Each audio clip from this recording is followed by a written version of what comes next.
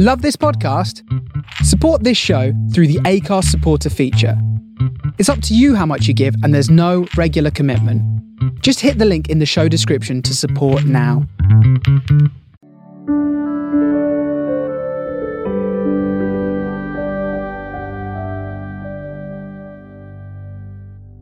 Welcome, Ruth. Thanks for being here. Thank you. I'd like to begin by asking you to paint a picture of what your lovely mum, Anna, was like. Just being my mum, really, throughout my life, being there for me, 100% unconditional love. My support, my rock, my emotional support throughout my life, just everything to me. She meant the world to me. I think that's very obvious from the things that you've shared with me, just how close you were. From your childhood growing up in South Lanarkshire in Scotland, are there any memorable holidays or things that really stand out that you remember of your mum growing up? We just used to go to local seaside holidays, and I've always got all the pictures, I suppose, that you can look back on. But I just always remember, no matter where I was with my mum, feeling safe, feeling happy. You can't replicate that feeling, and you weren't even necessarily aware of it at the time. But now that she's absent from your world,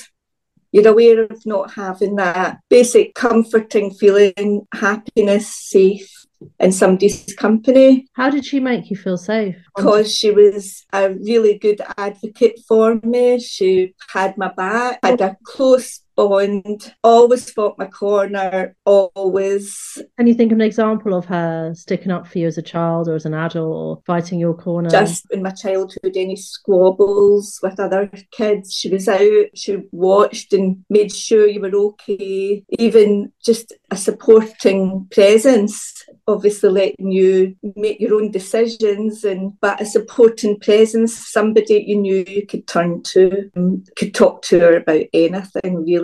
And I just feel throughout her life we always had a close bond. I remember when I was a young child and she had to go into hospital, and I was there every day to see her. I got asked if I wanted to go to another child's birthday party, and there was no consideration whether I was going to go there, because I wanted to be and see my mum over that period she was in hospital. I didn't like being apart from her. When you were a child, she made you feel safe and secure and loved, and that's all you could ever ask for. Was she quite a feisty character then, would you say? Yes, she had a strong personality. She knew her own mind, was a good character, funny. She always stuck up for her family no matter what, but I think she could weigh things up quite well.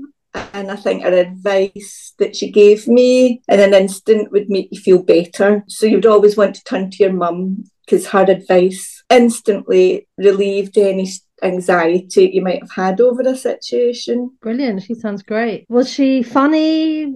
Did she have any catchphrases or turns of phrase that she would always use that might make you laugh? Or, how did she she was just overall, she had a good sense of humour. We used to laugh. She used to like, sitting out in the garden. She was simple life, really, sitting out in the garden, being with her family. She loved her pets. She loved her dogs. I always remember reading a comment that she'd written saying, my idea of housework is a sweep around the room, a sweeping glance around the room, and just funny comments like that. She never got really upset about anything too much. She was always calm. I never ever she was never angry or outbursts, never like that. Always calm, always just accepted things, but tried to look at positives. So I think there was many good traits that I would like to say that I hope I've got from her, because she was a tough cookie. She was tough even when she was in her 90s. She was going down to the shops herself. She was 94 when she passed, but she used to go down to the shops every day. Very mobile then. She was very mobile. She had kind of clean living, never drank, never smoked, really just was there for her family, a family woman, family orientated, hated being stuck in the house. She didn't like it if she was stuck in, even if she was older when it got icy weather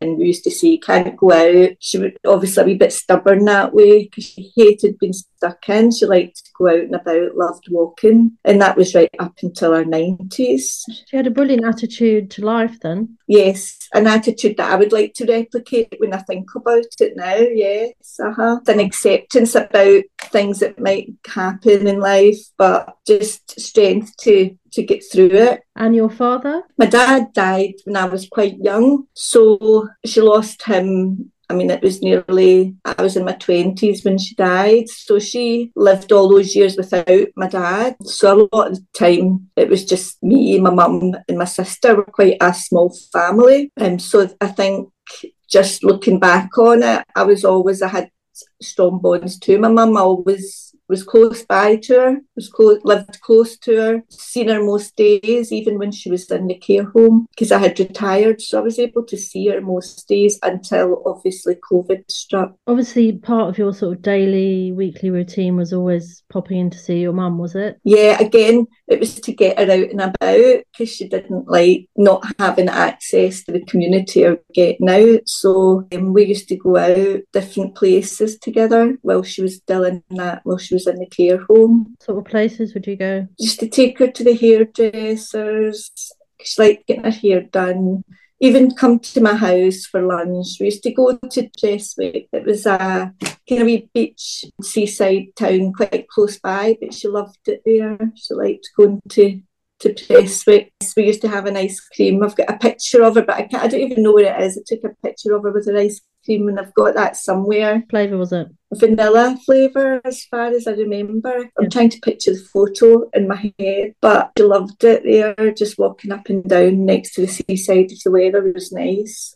So she always looked forward to coming to getting out. She was a she didn't like to mix. So when she was in the care home, she very much stayed in her room. She didn't go into the lounge areas or anything. She was happy just watching her television in her room. She was quite a private person, so she wasn't comfortable in a communal setting. So I think there was those difficulties with her in the home as well. So tell me about the run up to her having to go into a home. When did that happen?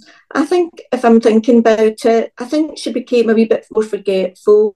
Just obviously by this point she was in her 90s and she had a fall, and it was really from that fall there was one thing happened after another. She had like a kind of sickness period where she was being sick and nobody knew what was wrong with her. And I don't know if that was to do with her digestion at all, because in all fairness, there was nothing, although she was in her 90s, there was nothing you could see she had any illnesses, or she had arthritis in her hands, in her knee, in her legs sometimes, but there was nothing else, no other ailments that you could say she had. And her legs used to get swollen and different things, and it came to a point where overnight she wasn't able to recall things. She was repeating actions, and I think at the time they didn't do a proper diagnosis for dementia, but they put it down to dementia. And it was very, very difficult at home because by that time she'd become quite not good on her feet. She was having a lot of falls in home and in her house. It was a worry leaving her, and especially overnights and things like that. And at one point it was difficult for her to get up and down the stairs, but it was the forgetfulness was a worry. So she was diagnosed as having dementia, although they didn't do the full test on her. They said it would be too distressing for her. But then over time the condition improved. She was always aware of us and knew us, and you could still chat to her.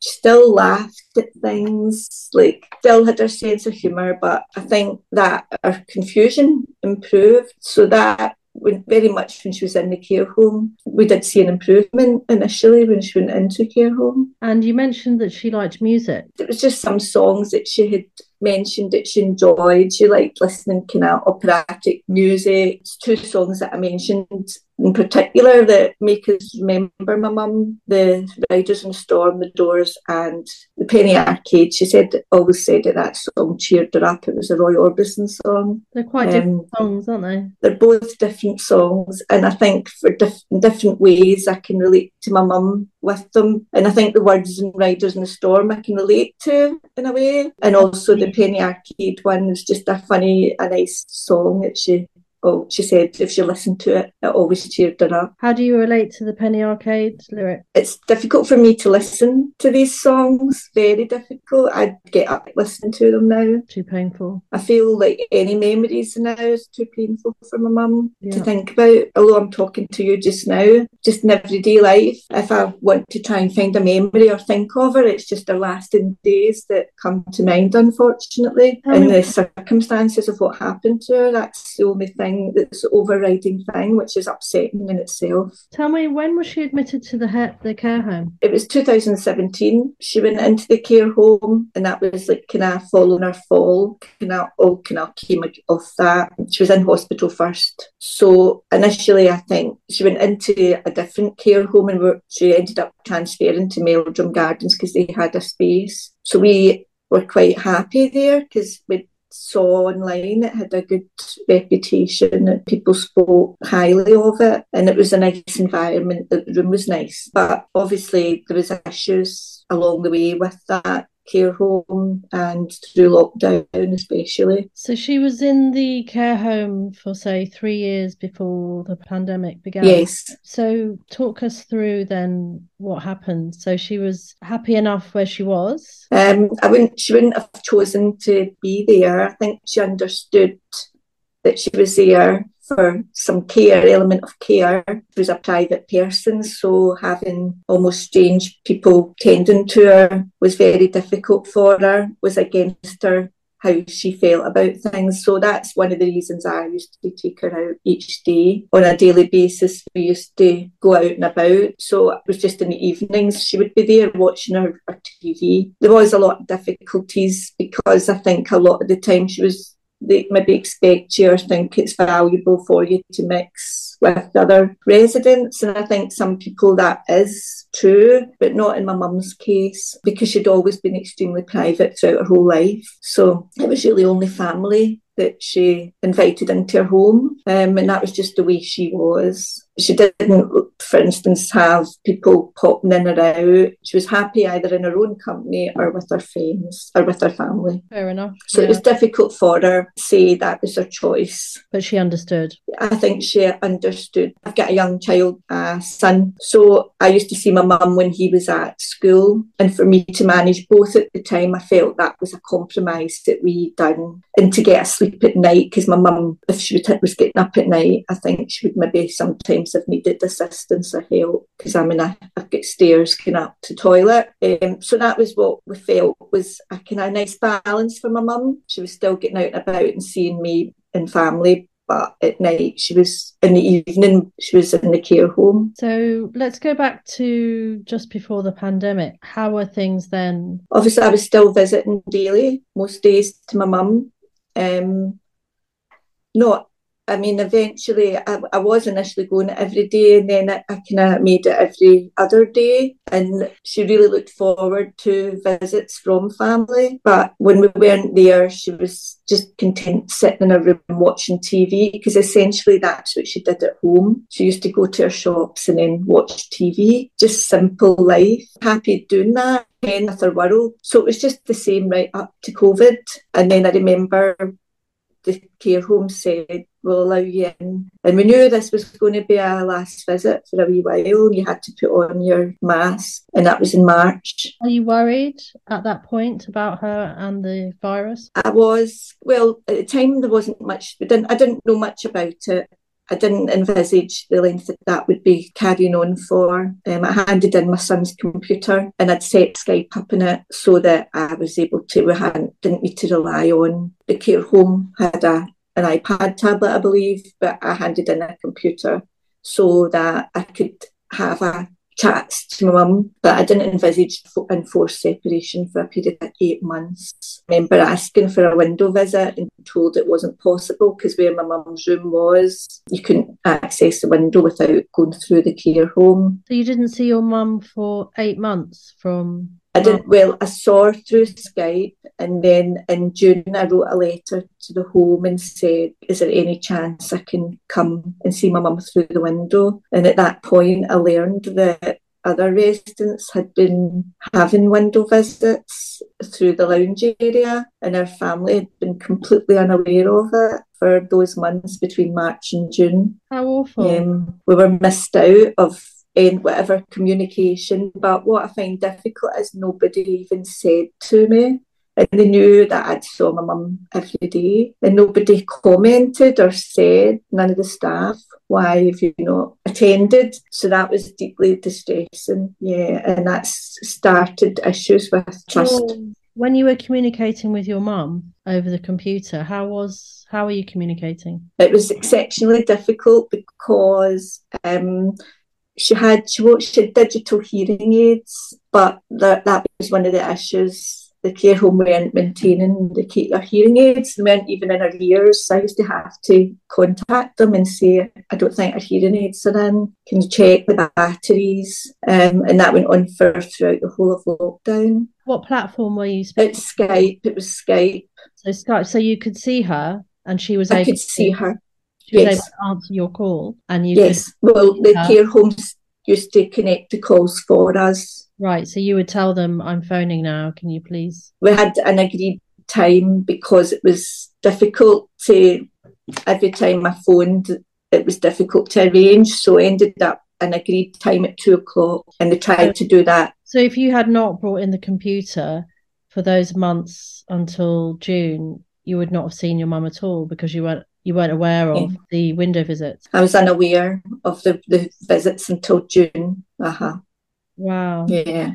So at the very least, at least you were able to see her. I was able to see her through Skype. Sometimes I have to just write down things so she could read it because it was difficult. Obviously, it's difficult for my mum for her hearing, but at times she didn't even have her hearing aids. So it was very difficult for her to... But just the fact that you're seeing her meant a lot to me because then you could check in on her, really. She must have been really happy to see you when you called. Yeah, we used to have a Skype call between 2 and 3, and that was when my wee boy came home from school at 3. So it used to more or less be an hour each day. And it's sad because the care home would sometimes left the computer out, and she used to try calling me on her own. Sorry. After the call. That's distressing. It's distressing to think she's trying to press the keys on the keyboard to contact me on her own. And did she manage to do that?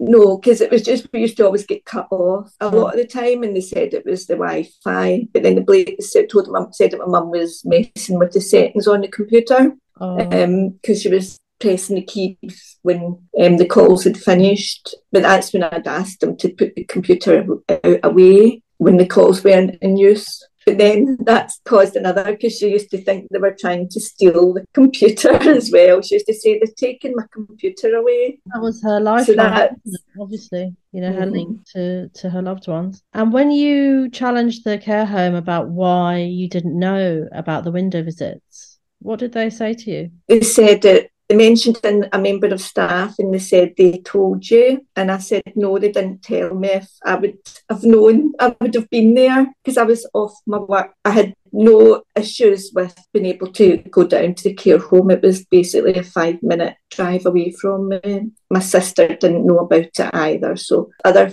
family emails, which we didn't receive, that I later found out. So I don't know how we missed. I don't know how the information about the visits were given to the other residents' families. I don't know if it was sent out by email or just word of mouth. But it was only when I asked for that, I wrote a letter actually. It was only then I was told.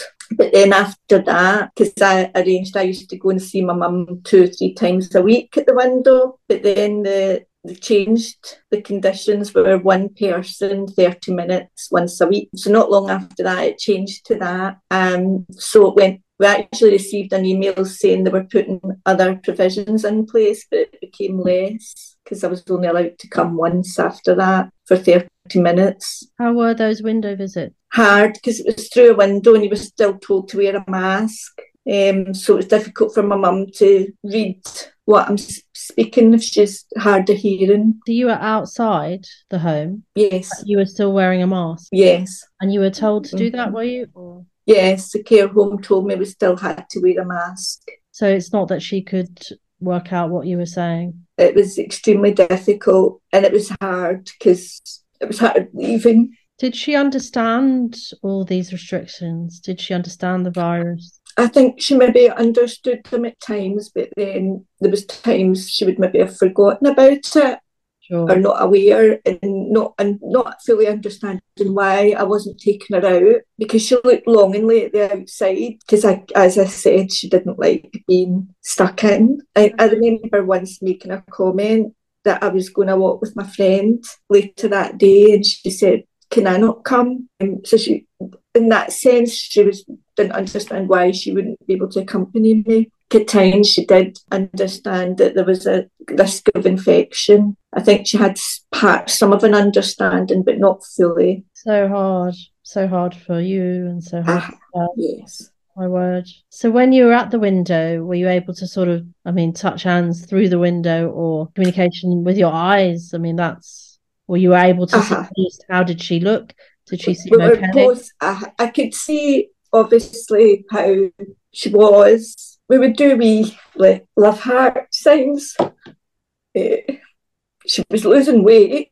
I know that. I could see, but it was difficult because she always had her big coat on, which is a big kind of puffer coat that I had given her. And so it was difficult to see, but she was having problems. Her leg problems resurfaced during that period as well. I feel it was very difficult to access some information. It was difficult, really extremely difficult time. But I could see that she had lost weight. I remember one of the ladies saying, "Oh, your mum's went downhill." So I could see in her face she'd lost weight. And I used to she needed encouragement and prompting a lot of the time to eat her meals. And a lot of the time that they would delay my call because they'd say, "Your mum's still eating her meal." And I kept saying, "Look, I encourage her to eat. So can we not still have a Zoom call despite the fact she's not finished her meal?" The meals were served at 12:30 in the day, and my Zoom call was 2. So it's just later on I keep thinking she wasn't getting that prompting.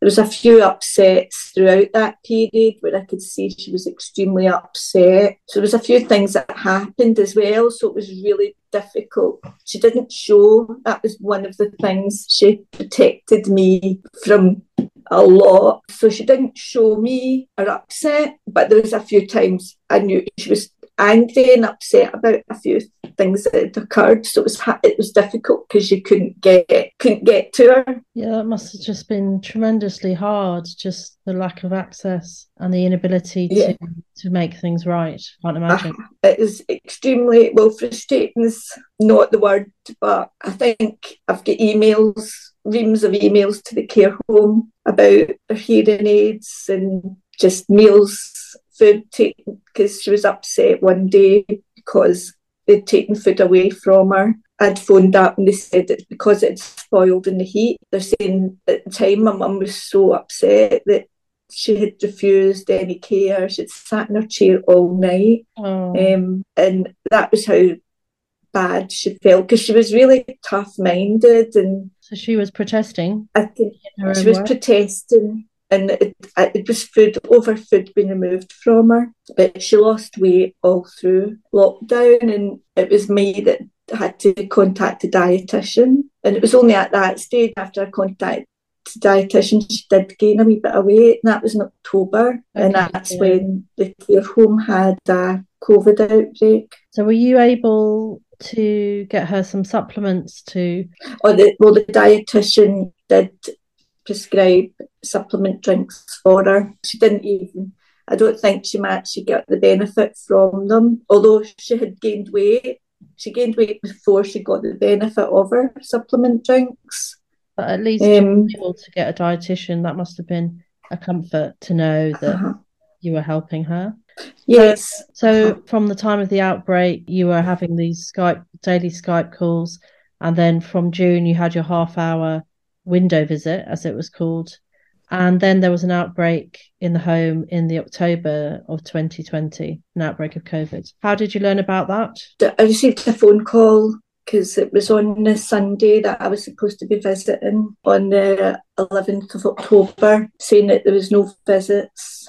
And that was the first time I'd been told. I mean, a lot of the time the visits were cancelled for one reason or another, the window visits, but this is the first time I'd been told there was a COVID outbreak in the care home. So everything was cancelled. So I couldn't get in to see her or get to do my visit.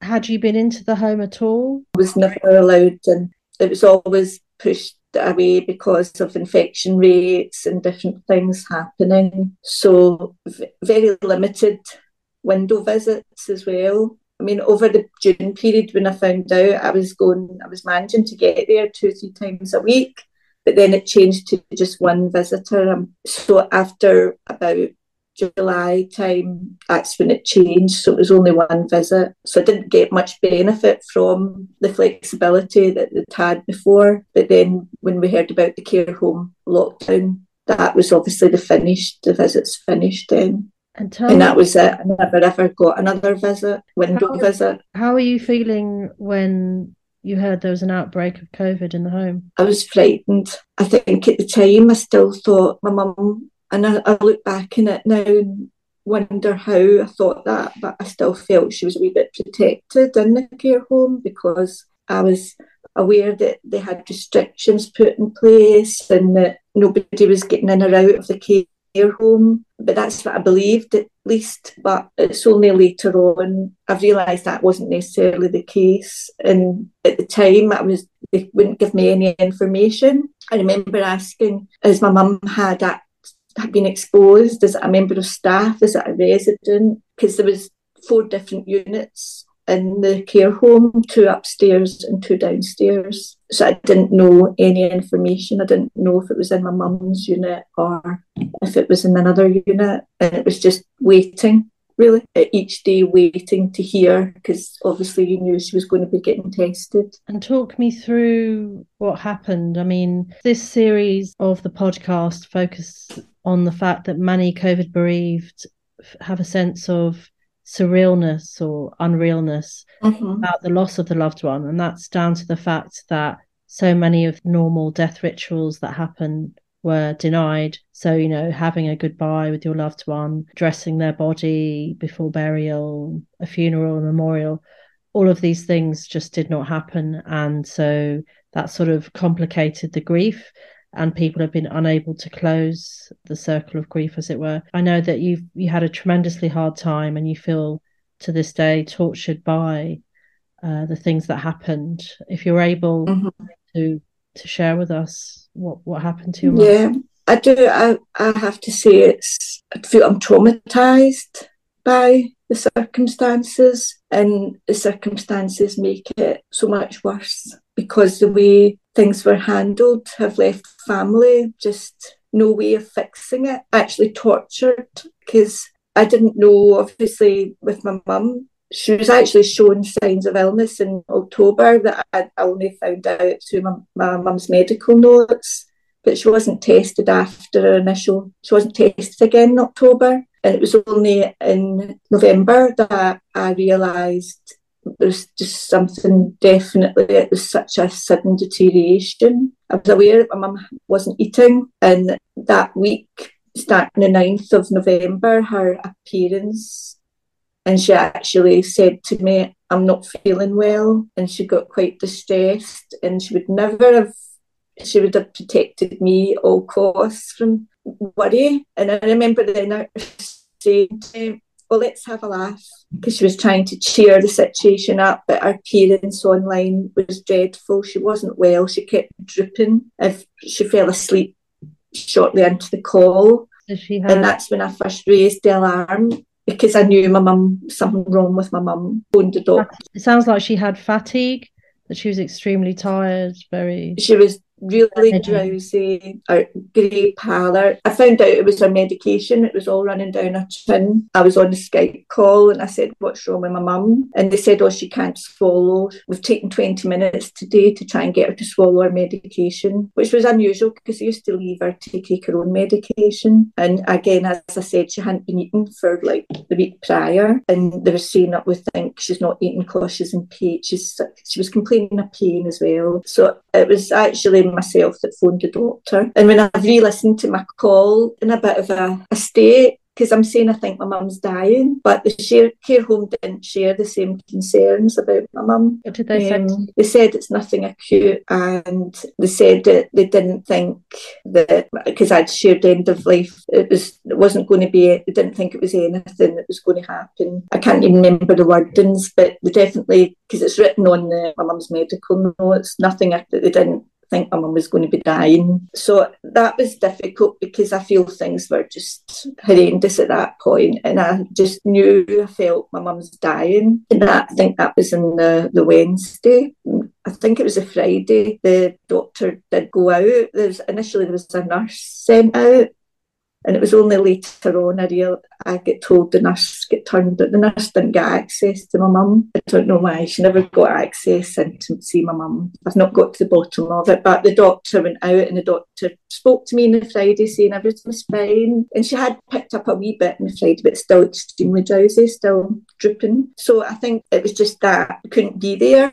And I think I was a wee bit in shock about seeing my mum the way she was. But the doctor reassured me on the Friday and said just basically that she had no concerns. The relief was, I remember going to swing park with my son, and the relief I felt, but that only lasted for 48 hours, because my mum was dead on the Sunday. The only routine tests were carried out in my mum's unit, and I think 5 residents were positive. And this doctor met her in person? Yes, she'd attended, because the nurse had not got in. She attended in person, yes. So you were sort of lulled into a false sense of security then, really? I felt my mum was okay, and she had been a wee bit more chatty, but when I think about it now, the things she was saying were a bit strange. But I had just thought she was talking a wee bit more, because the 2 days prior she was just drooping, couldn't speak, wasn't speaking. But on Friday she spoke a wee bit.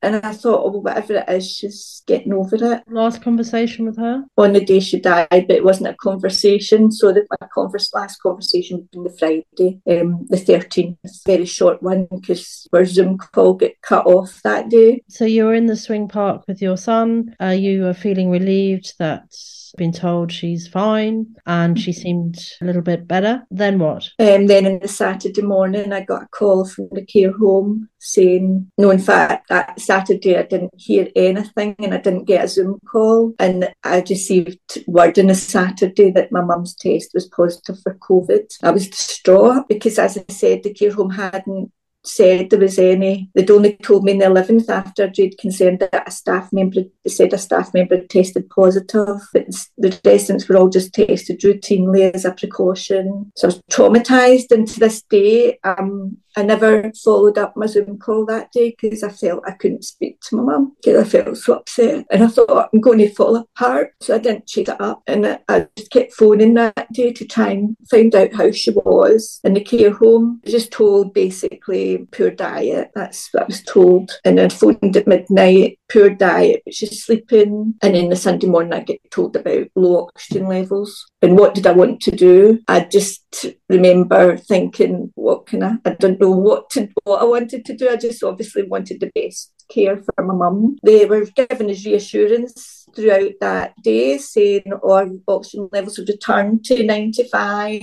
She's not distressed, she's not uncomfortable. So I got a call inviting me for a visit, and obviously I ran to the care home. I don't know what I was expecting, but when I got there, my mum was horrendous. The immediate feeling I had was she's dying, and they said to me, you can only stay for 10 minutes. And I think my mum wasn't able to move or speak to me. She was breathing loudly, short, loud gasps through her mouth. And just actually thinking now, when I look back, she was trying to reach out to me with her hand. She had a movement with her hand. A couple of times she tried to kind of grunt as if she was trying to speak to me. But I think I don't know if I was in shock, but I was trying to reassure her, but I wasn't allowed to approach her. And when it was time to leave, I remember the girl saying to Mum, it's time to say goodbye to Ruth. And I said, it's not goodbye. And my mum managed to say no.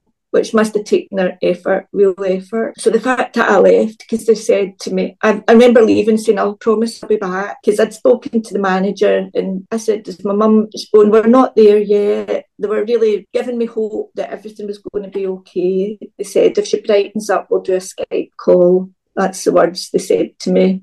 This is all part of COVID. It's all part and parcel of it. So I went home, and to this day, that's my one big regret. I don't know if I'd have been able to stay or dug my heels in, but I feel I didn't fight. So that's a regret. It's hard to forgive myself for that. And there was somebody in the room with you the whole time for those 10 minutes? Yes.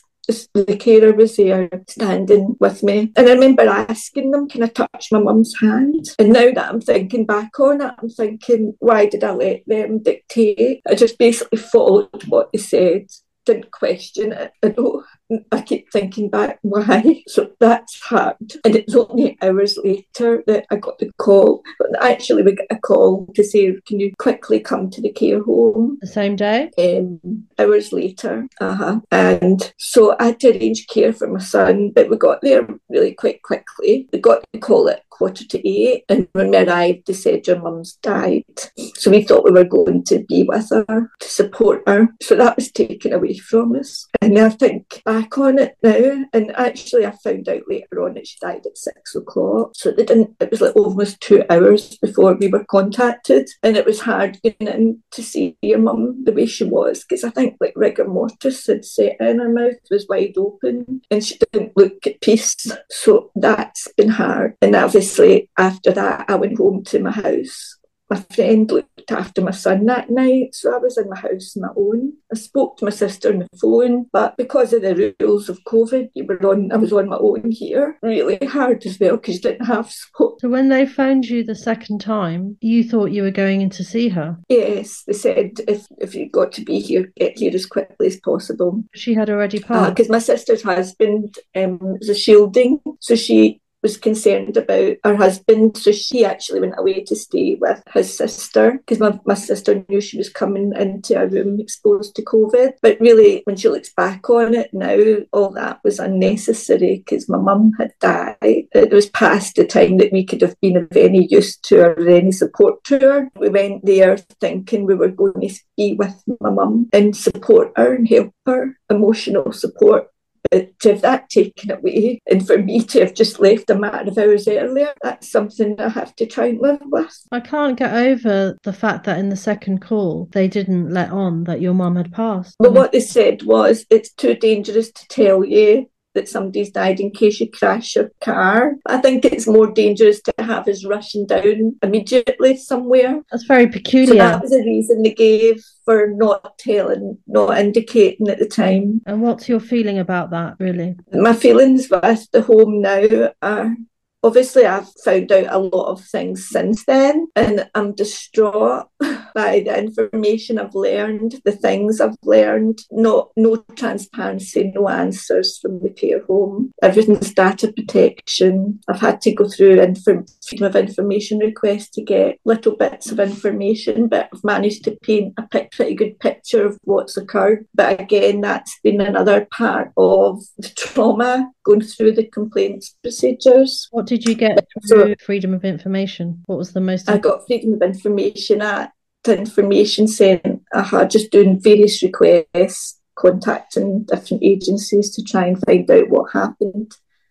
Because obviously my mum, they've written in her death certificate that she had 2 days illness, which I disagree with, because I could see my mum was ill before that. I feel it's pretty well documented, but again, it's like a difficult fight through the organisations that are involved with the care sector. That's been extremely difficult. So going through that, I'm still dealing with 2 years down the line. So I don't feel I've had a chance to, apart from the circumstances, you don't have a chance to grieve. None of it's normal. Information that for some part of closure is denied you. So you're not able to get any closure. I've obviously been dealing with trying to get answers. I've had to listen to the emergency calls. So that in itself has been extremely difficult, but I feel it's the only thing I can do for my mum now. But that's been difficult. It's been an ongoing thing for like 2 years now. We've been given different times when my mum's death was certified by the nurse. And it just, when you wonder about the protocols that have been carried out at that time, if they've been carried out correctly. In March 2020, just when all this was starting, we received a call from my mum's surgery. And the nurse, we thought she was talking about the DNR resuscitation orders. And at the time, they'd said about trying to avoid hospital admission. Anybody over 80, they were trying to avoid that because of the risks of contracting COVID. And at the time, my response, and I've got the recording of the calls, I said, if my mum needs hospital, she needs hospital, irrespective of COVID. And it was only later on when I've received my mum's medical notes and I was inquiring into things that there was a key information summary saying not for admission, preferred place of death, care home, preferred place of care home. And we thought we didn't agree to that. And again, that's one of the issues that have never been addressed. And actually, I've got a paramedic. My mum she was in breathing difficulties and low oxygen levels, and she wasn't categorised as a high risk call. It was a low level call. And even that, on that day, they didn't attend before my mum died, but even they didn't attend within the average waiting times for that day. It was like over 3 hours and my mum had died by then. And the ambulance paramedic notes have mentioned family not wanting their mum admitted to hospital. And when I had an interview with the ambulance services, they said that would have impacted, that key information summary would have impacted on whether my mum was categorised as a priority call or a low level call. And that's not something that we agreed ever. But when we've tried to take it up with the GP services, saying it was entirely appropriate for them to raise hospital admission given the risk of COVID infections and things like that. And my mum had COVID, so there was no risk to her getting COVID again at the hospital. But it's just all kind of brushed away like that. It's never really been addressed. You said your mum didn't receive palliative care in any event. She didn't receive any care, any palliative care or medication or oxygen, and just for her to be left in her room and just sitting, because when I got there, she had like bare feet, sitting in a chair, not even in her bed. I don't want it to be, but it's my lasting vision. It's like an intrusive thought, so you can't avoid them entering your mind. It pops up when you're thinking of your mum.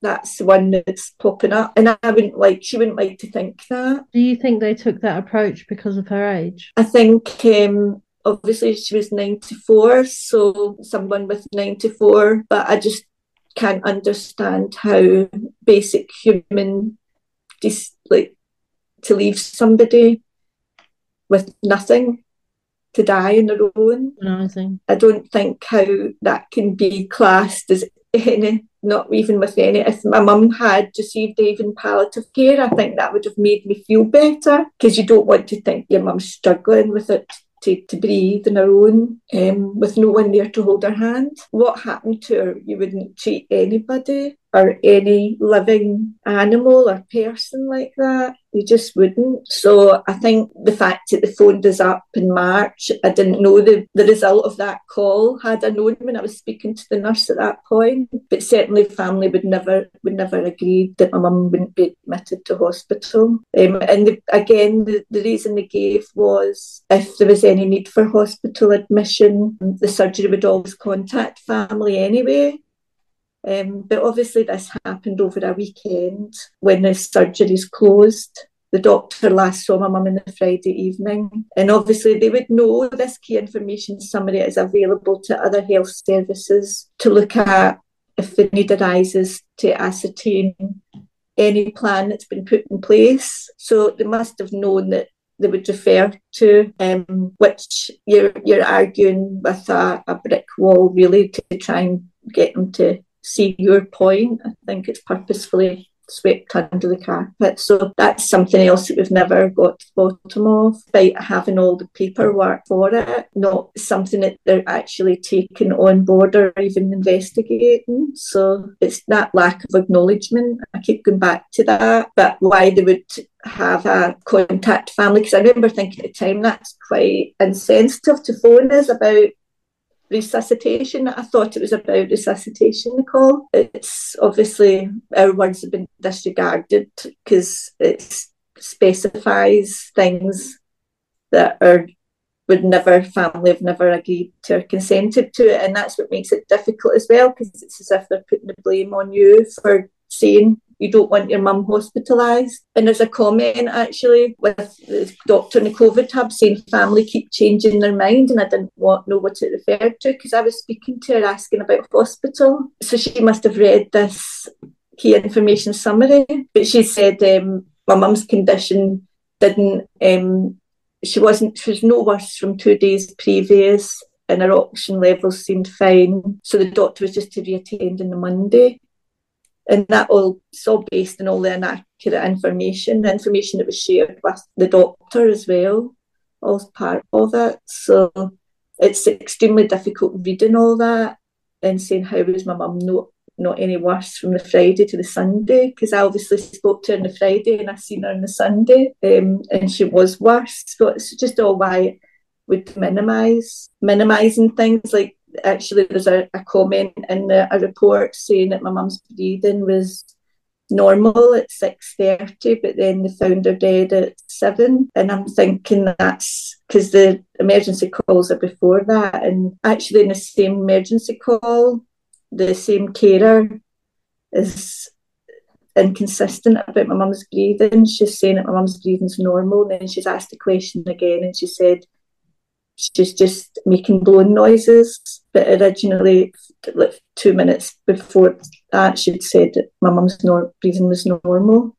So it's like all these factors that you're thinking, how can the same carer say my mum's breathing's normal when she's making blowing noises? That's part of it as well. I think that helps paint a picture of what your mum was going through, and you weren't there for her.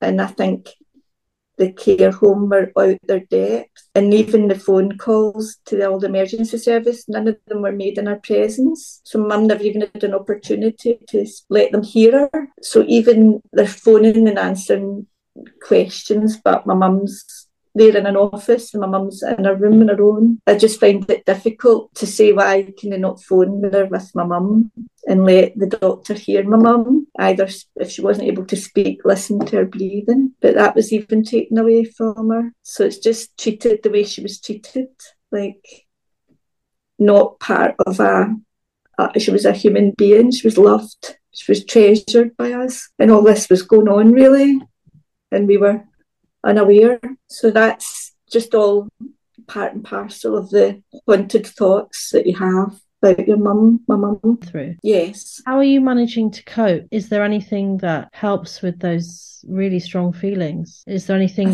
you turn to feel just a little bit better than you do? Is there anything that's helped? I think I'm not even ready to face a lot of them. They do come to the surface every now and again, and things do trigger them. It could be a passing comment, it could be something on television, it could just be a thought that returns to your head. It's always there, really. Just sometimes it comes out to the surface more than others. I don't think I'm ready to face it yet, because I'll avoid a lot of feelings. And to this day, I'll take my iPad to bed with me, because if I wake up during the night, to stop myself thinking, I'll just watch something on the iPad, and that's avoiding So I don't feel I'm even ready to. Sometimes you can't avoid it, and those are bad days. But other days you're just like trying to get by each day at a time. And obviously I have to be there for my son. So I just can't believe what's happened. It's fine. It's difficult to process. And everything's, I know COVID was an extremely difficult time for everybody. I know the care sector struggled. But it's just not having been denied information about your mum's death, because I wasn't there. I couldn't be with her, and just not being able to have that closure, and just the information you're given doesn't even, it's a lot of discrepancies and errors. In my mum's case, there's a lot of wrong information was passed to the health services. But just the thoughts of your mum struggling with her last breaths and you're not there. I'd actually sent an email to the home on the Saturday night saying, Annie, please, if there's, because it was difficult to access and contact somebody in the home. Obviously they're busy. I thought I'll put it in writing, somebody will read it. And I asked, please, can you contact me? I need to be there for my mum. I couldn't bear it if something happened to her and I wasn't there. And that was an email I wrote on the Saturday night. And it's just your worst fears, the worst things have happened and you can't change it. And I feel almost as if it's broken, the bond with me and my mum. My words, that's strong. Have you tried counselling or spoken to any bereavement services? Or yes, I have, and it's been helpful to discuss. Obviously talking will maybe help offload it for a wee while, but it's not something that resolves or takes away. And I think over time maybe there is a slight movement in the feelings, the strength of them when they hit you, but not a great deal. It's something that I know is going to be part of my life now. Just the regrets and the guilt as well. And I just feel I should have listened to myself and not listened to the care home, listening to them, and I've let my mum down. So it's so hard to try and accept those things going ahead. It's really painful, unbearably painful. So it's something that's going to be part of me now. The home, it sounds like they have a lot to answer for, really. Do you plan to take any action about that? Or I've been trying, obviously, to contact through the care home as a local authority, and I've went through the care inspectorate and the ombudsman as well, with no real success. It's been quite shocking, the responses that I've been receiving back. There's a lot of unanswered questions. I keep thinking back to when my mum was displaying illness in October, why she wasn't tested then. That was during the COVID outbreak, and she was displaying signs of illness on the 16th of October. I don't understand why she wasn't tested then. I was also told by public health, for instance, that mum, that the last staff member to test positive was the 28th of October. But obviously that's inconsistent with what the care home is telling me. They said that a staff member had only been told by Locate Chase that they were a contact of a COVID positive case on the 11th, but the care home told me that that person had tested positive. So it's all these things as well that you become almost obsessed with trying to get answers so that you can understand, because it's difficult to just move away and move on and disregard all these things, but really it's hard. It's very difficult for you to get to the truth. Yes. You know, all of these layers of bureaucracy with different stories are exacerbating that important quest that you need, and obviously preventing you from trying to come to terms with what's happened. Very, very difficult. Yes, we're denied even that, which has resulted in me having to listen to emergency calls, 999 calls about my mum. And it's just like the way things were done.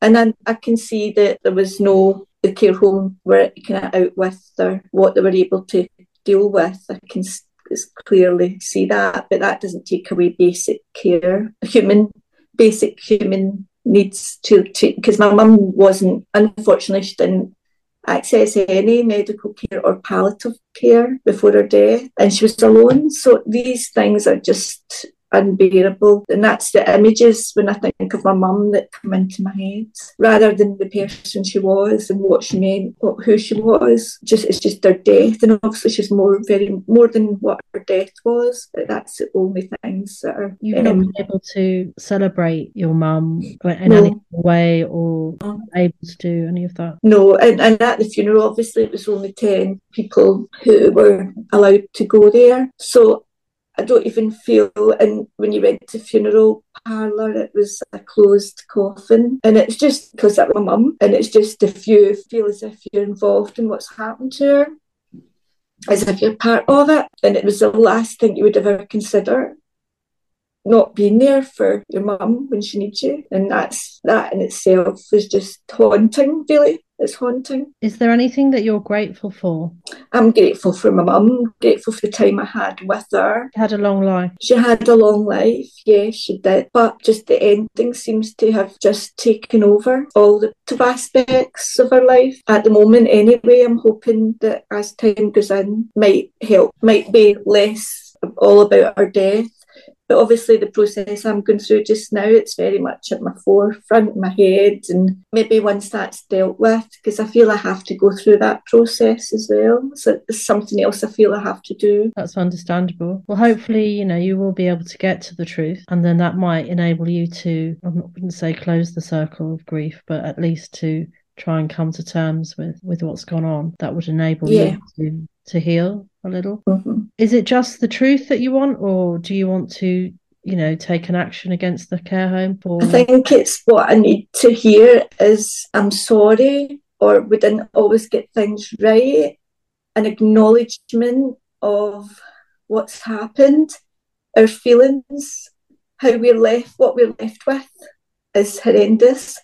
But there's never been any of that. I mean, I know that they did uphold some care aspects, but there's never been any acknowledgement or apology to the feelings, to any of the feelings that are crucial with my mum's care from her illness, from COVID. In fact, it's like the opposite has been true, and not acknowledging that my mum was ill, or not noticing that she was ill, and which I find extremely difficult to understand. So it's just those things you would like have acknowledgement of, and that's not happened. I think your mum would be pleased you're fighting this corner. Oh, very much so. I don't know where I found the strength, to be honest, because I'm almost at a point now where it's difficult. It's very difficult reading when you receive the reports back, and you really have to brace yourself now to receive them. And any time I receive a response, it takes me days to actually read it before I can prepare myself for it, because I know it's going to be hurtful, the content now. Whereas I started this process thinking I'll get answers, and now I've realised, no,